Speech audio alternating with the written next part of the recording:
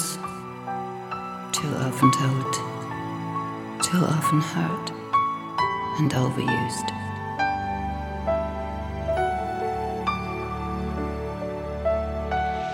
Circle around and not arrive, often answer flight in cold walls, where they preserve themselves, colorful.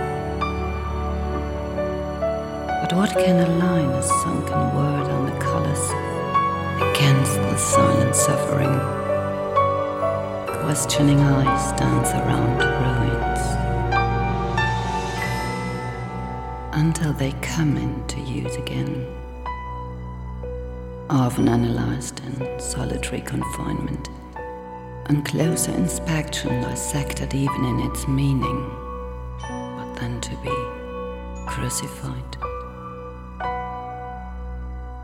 Begin they to lose their meaning for my spirit, and with a pure noise.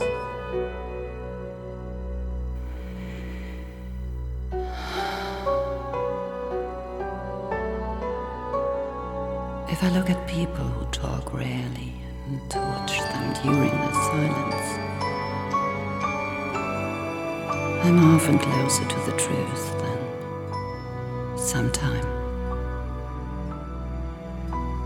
Maybe someone will invent new ones someday. And if it were so, but words in the most beautiful sound, their phonetics, remain only empty shells.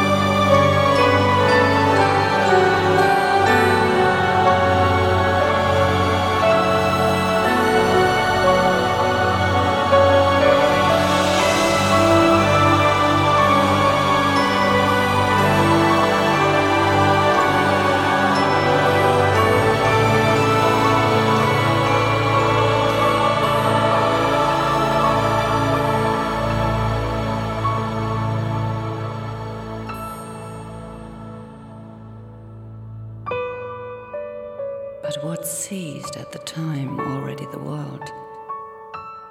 Can't it help on new ways to put the foot more for certain? Word architects grab the old into new frames, blow them up and brood over the splinters. I'm just only one of millions windy shut poets.